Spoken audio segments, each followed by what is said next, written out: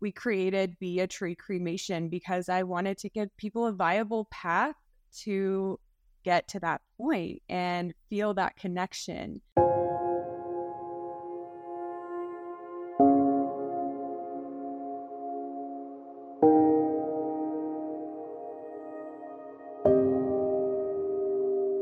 Hi, everybody, and welcome to another episode of the Glam Reaper podcast. I'm your host, Jennifer Muldowney, aka the Glam Reaper. And on today's episode, we are talking about what the entire internet, I feel, is talking about, which is how to become a tree when you die. So without further ado, here is Emily to tell us all about Be a Tree Cremation. Emily, welcome. Hi, Jennifer. Thank you so much for having me. I love it. I feel like the one question I get constantly is, Jen, how can I become a tree when I die? And I mean, it's not an easy answer. It is more so now, but it's, because people assume, cremation, and then I'm going to be a tree. So how can I make that happen? So tell us what Be a Tree Cremation is to you. Yes. Oh my goodness. It is such a complicated question. Unfortunately, how do I become a tree? And there are a lot of different myths and truths out there about it. However, it clearly resonates deeply with people, or it wouldn't be coming up so often.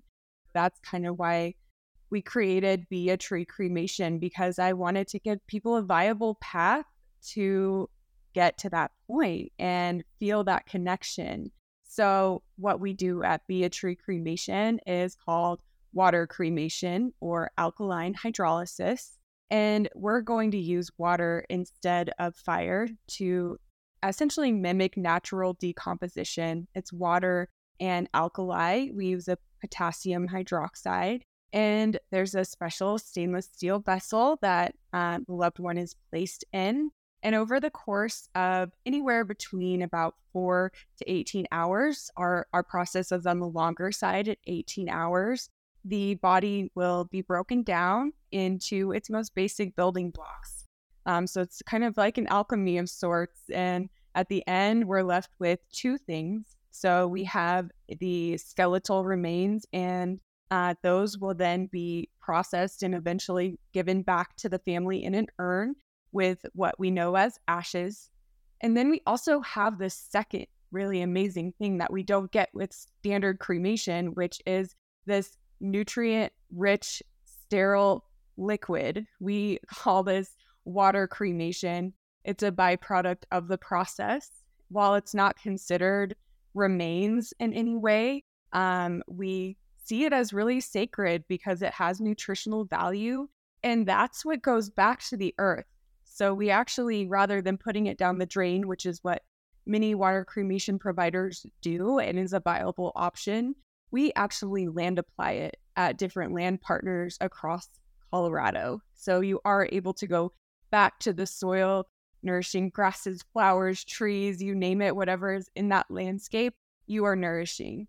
And for the folks that do want to be a tree in a more literal sense, we do offer that as well. If someone wants to have one single dedicated memorial tree, they can do that. We can plant a tree with those ashes or cremated remains. However, we do add a special neutralizing agent. So we have used Let Your Love Grow as well as the Living Urn. Both kind of have different processes for neutralizing the pH and the sodium levels and everything that can be in those ashes, and making it to where they will be nutritious and not harmful for the tree, which is the misconception that we get a lot, right? Is that you can just kind of throw the ashes down or plant a tree right directly in those ashes and something would happen, but that's just not the case.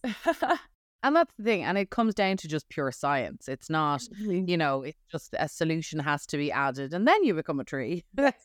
Yes. Well enough. There are ways, but it's not just kind of this like easy peasy thing.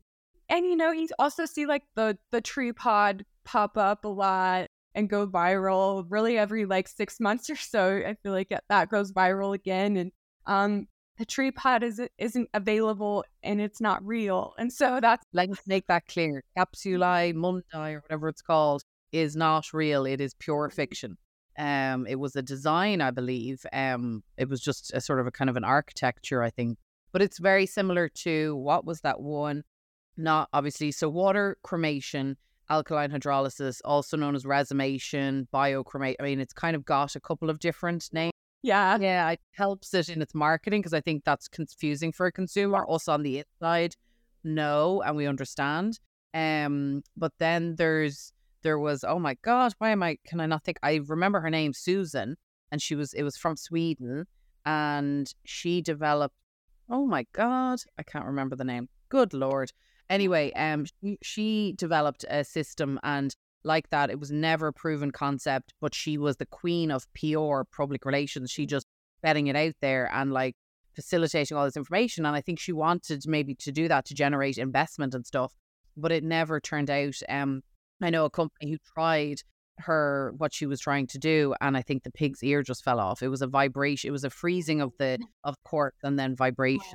She did great with her publicity on the whole thing. So very interesting how all these little fake news items get out there. So here we have the actual how to be a tree. That's what we're just going to call this. How to be a tree. Full stop. End of story. Yes. So Emily, tell me, so there is a lot of contention about water cremation. And I say a lot in that, like everything, you know. I think burial's been around for so long that nobody questions it really, except for people who are sort of realize we're running out of burial space and how bad it is for the environment. Cremation, it just sort of took over and it's sort of now part of mainstream. And so will it ever get fully questioned? Who knows? So I think it is fascinating to me how any new innovation gets quizzed and pulled asunder. But here we are. So I will say two things, and I just want your thoughts on it. So you've already told us exactly what it is. So what do you say to people who are kind of saying, oh God, you know, now obviously you're not flushing it back into the water system, but there's this idea of flushing granny down the toilet. Now you're talking about gardening with granny, I guess. So what say to somebody who's sort of like, oh my God, that's hideous, or like what's your comeback to that? You know, we don't get that a whole lot when it's people who are actually sitting down with us or seeing our facility. Once they see it and really understand, a lot of that goes away. I think a lot of this can be just demystified by education. And, you know, we're never going to be for everyone, and that's okay. We certainly just want to give people a choice. And I mean, really, it comes down to some pretty simple factors for most people, which is it's gentle, not only on the body, but on the planet. You know, it's using a lot less energy. It's about 90% energy savings compared to a fire cremation, which is important to a lot of people in these times. And, you know, still getting the earn back. So a lot of times that's all people need to know. And again, the thing that makes us really different is that we are returning it to the soil. And for a lot of folks, that kind of overcomes that factor of feeling icky about it going down the drain or anything. However, it still has been tremendously successful, even when it does go down the drain in a lot of areas, for people who have those beliefs of caring for the environment and wanting to leave a legacy that's in line with the way that they live their lives. It's really appealing. And often for some times it's appealing for other reasons, like people who just loved the water or people who were scared of fire or burial for some reason. Yeah. And the thing is, it's not always logical why people choose what they choose. We can apply all the logic in the world, but I know my own mother, once she tells me she doesn't want to be buried, she doesn't want the worms to get her. Okay, Mom, dead. Then she wants to be cremated because she'll be nice and warm. But then she doesn't want to be cremated because what if she happens to be alive when she's getting cremated? You know, and so none of it is necessarily logical. But I think that almost the wonderful thing about how we talk and express about death, and honestly our fears as well. You know, nobody wants to be buried alive, and then you see the movies and, you know, these crazy shows and stuff. So, and that brings me to another one is, unfortunately, thanks to Hollywood, I think what water cremation faces as well is, sadly, serial killers, when they wanted to get rid of a body, there was always the bath with the lime and dissolving the body. So again, it's these kind of images that are just placed in people's mind. Yes, absolutely. Yes. And as you say, there are kind of those things and that scrutiny applied to anything that's new. Yeah. Because when all reality, when you take a step back and look at any disposition method that is available to us, or really just death and decomposition in general, it's not always super appealing. There's an aspect of death that we have to face that's really uncomfortable, and scrutinizing any kind of new method that comes out there is just kind of par for the course, and like completely natural and normal. So try not to get caught up in it.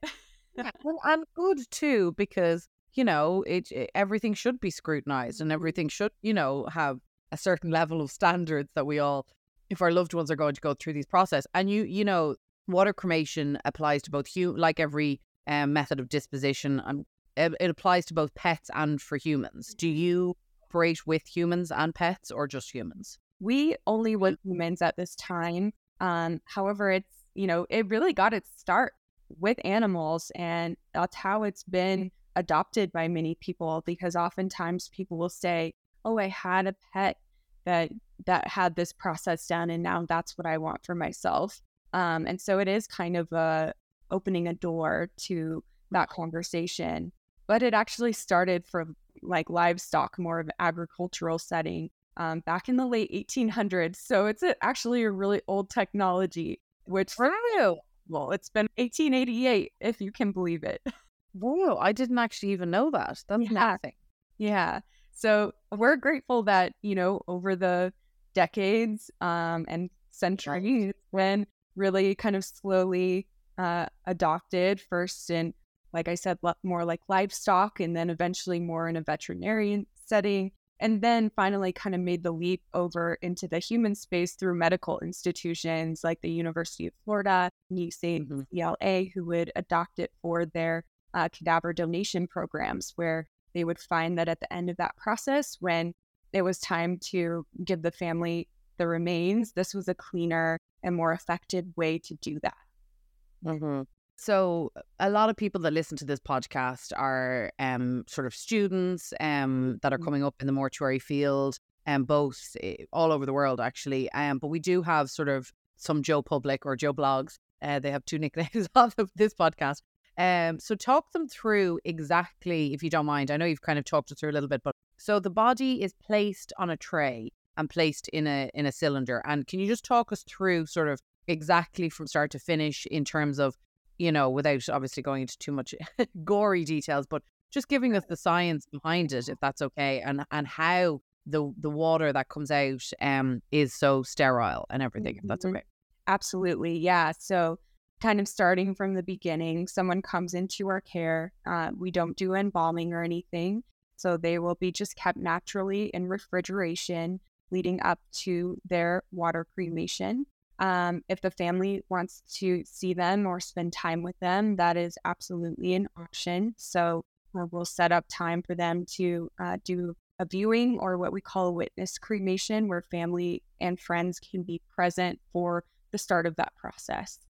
So when it's time to start that process, we will remove any clothing, anything artificial. There were bandages or anything that needed to be removed, because essentially the process can't break down anything that's inorganic, or even anything that's like plant-based, for instance. So if have a family present, we actually use a natural wool shroud, because it's an animal product, right? Whereas like if we were to use even like a natural cotton, the alkaline hydrolysis process can't break that down. So it's really just animal proteins and material that can be broken down by the process. So we'll remove those clothing, any kind of external things that we need to be removed, and then they'll be gently placed into a permanent metal basket. We measure out potassium hydroxide is the alkali chemical that we use based on their weight, but ultimately it ends up being about 95% water and only about 5% of the alkali. And then they'll be just gently placed inside the chamber, and it's fully closed and latched. And then it fills up with water, and that same water in our system heats up to just under 200 degrees. So our vessel does not exceed the boiling point, which is another common misconception, is that we're boiling people, but that doesn't happen. It's just, right up to that point because the heat helps accelerate the process. And that same water will gently circulate. And, I can't fully explain the science of alkaline hydrolysis, but essentially what it does is it breaks everything down into our most basic building blocks. So at the end, the water that's left is just amino acids, peptides, sugars, salts. There's no DNA left.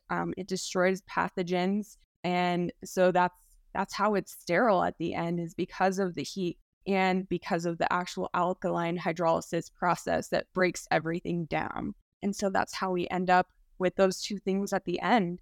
So we're able to just take the skeletal remains out as well as any implants. So say you had a hip or a knee, that comes out completely intact and we can send it in to be recycled.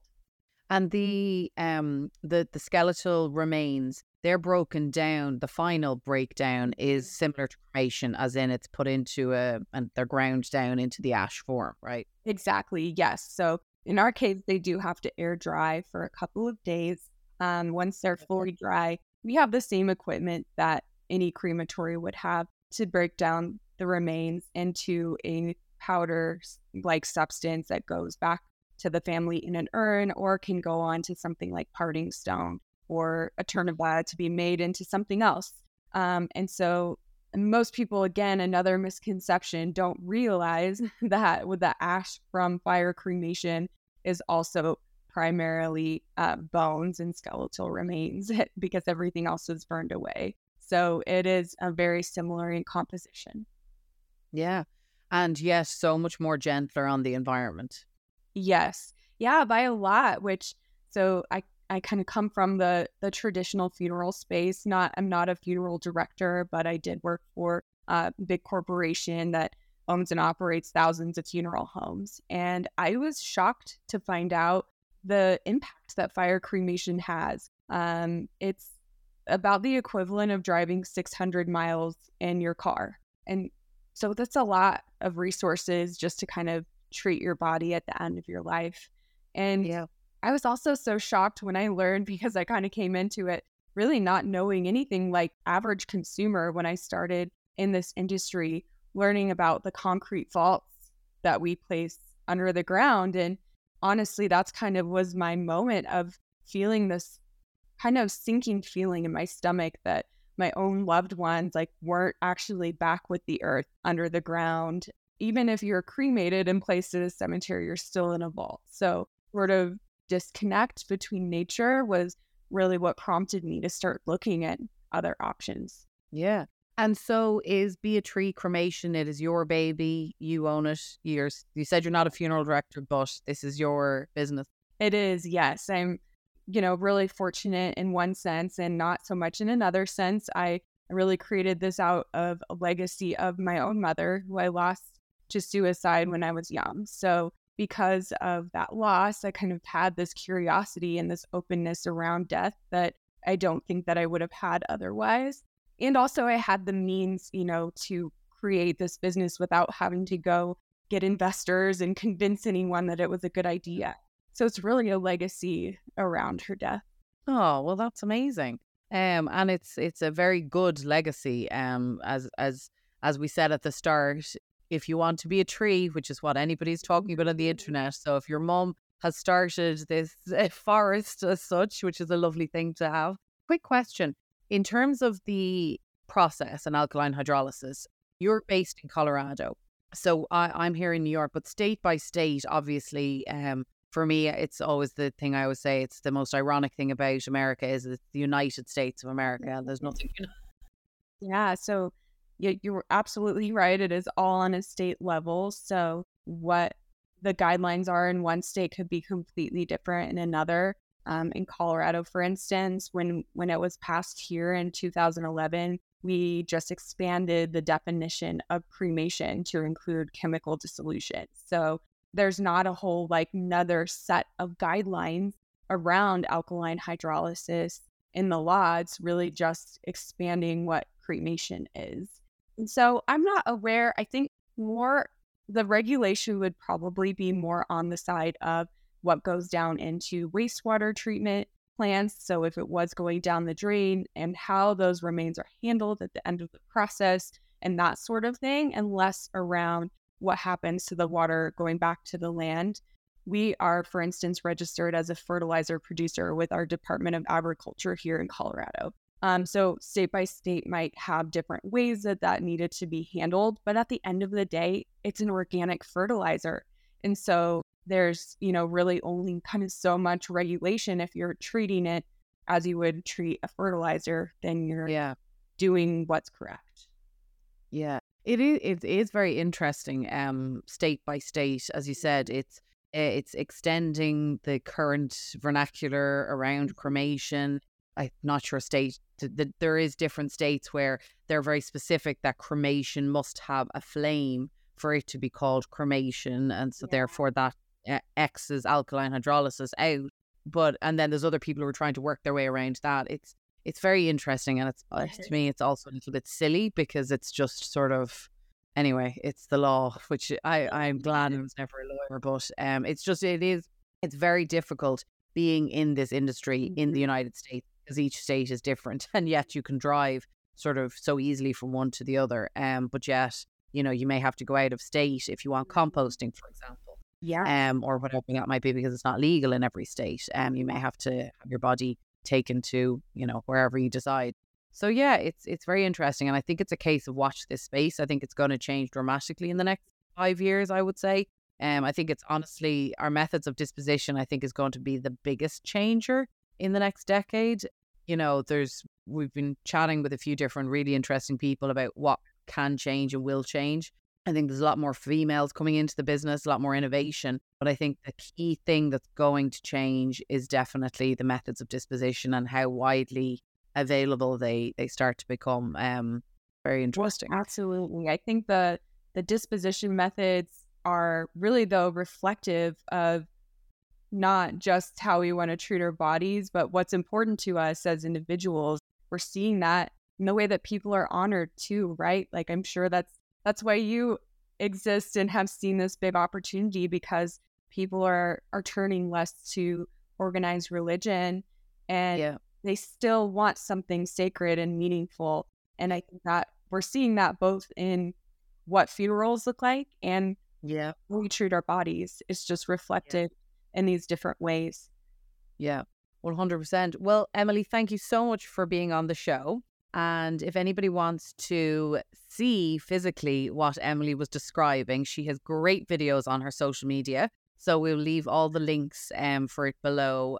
But the videos are great. You've used some, I've seen them on Instagram and stuff where you show people the unit that they'd be going into, and so I think that's important for people it takes away the fear factor a little bit, I think. And people might love it and people might hate it and whatever, but at least they get to have, as you said, the choices there. So thank you so much for coming on the show, and we'll stay in touch. We love it. Thank you, Jennifer.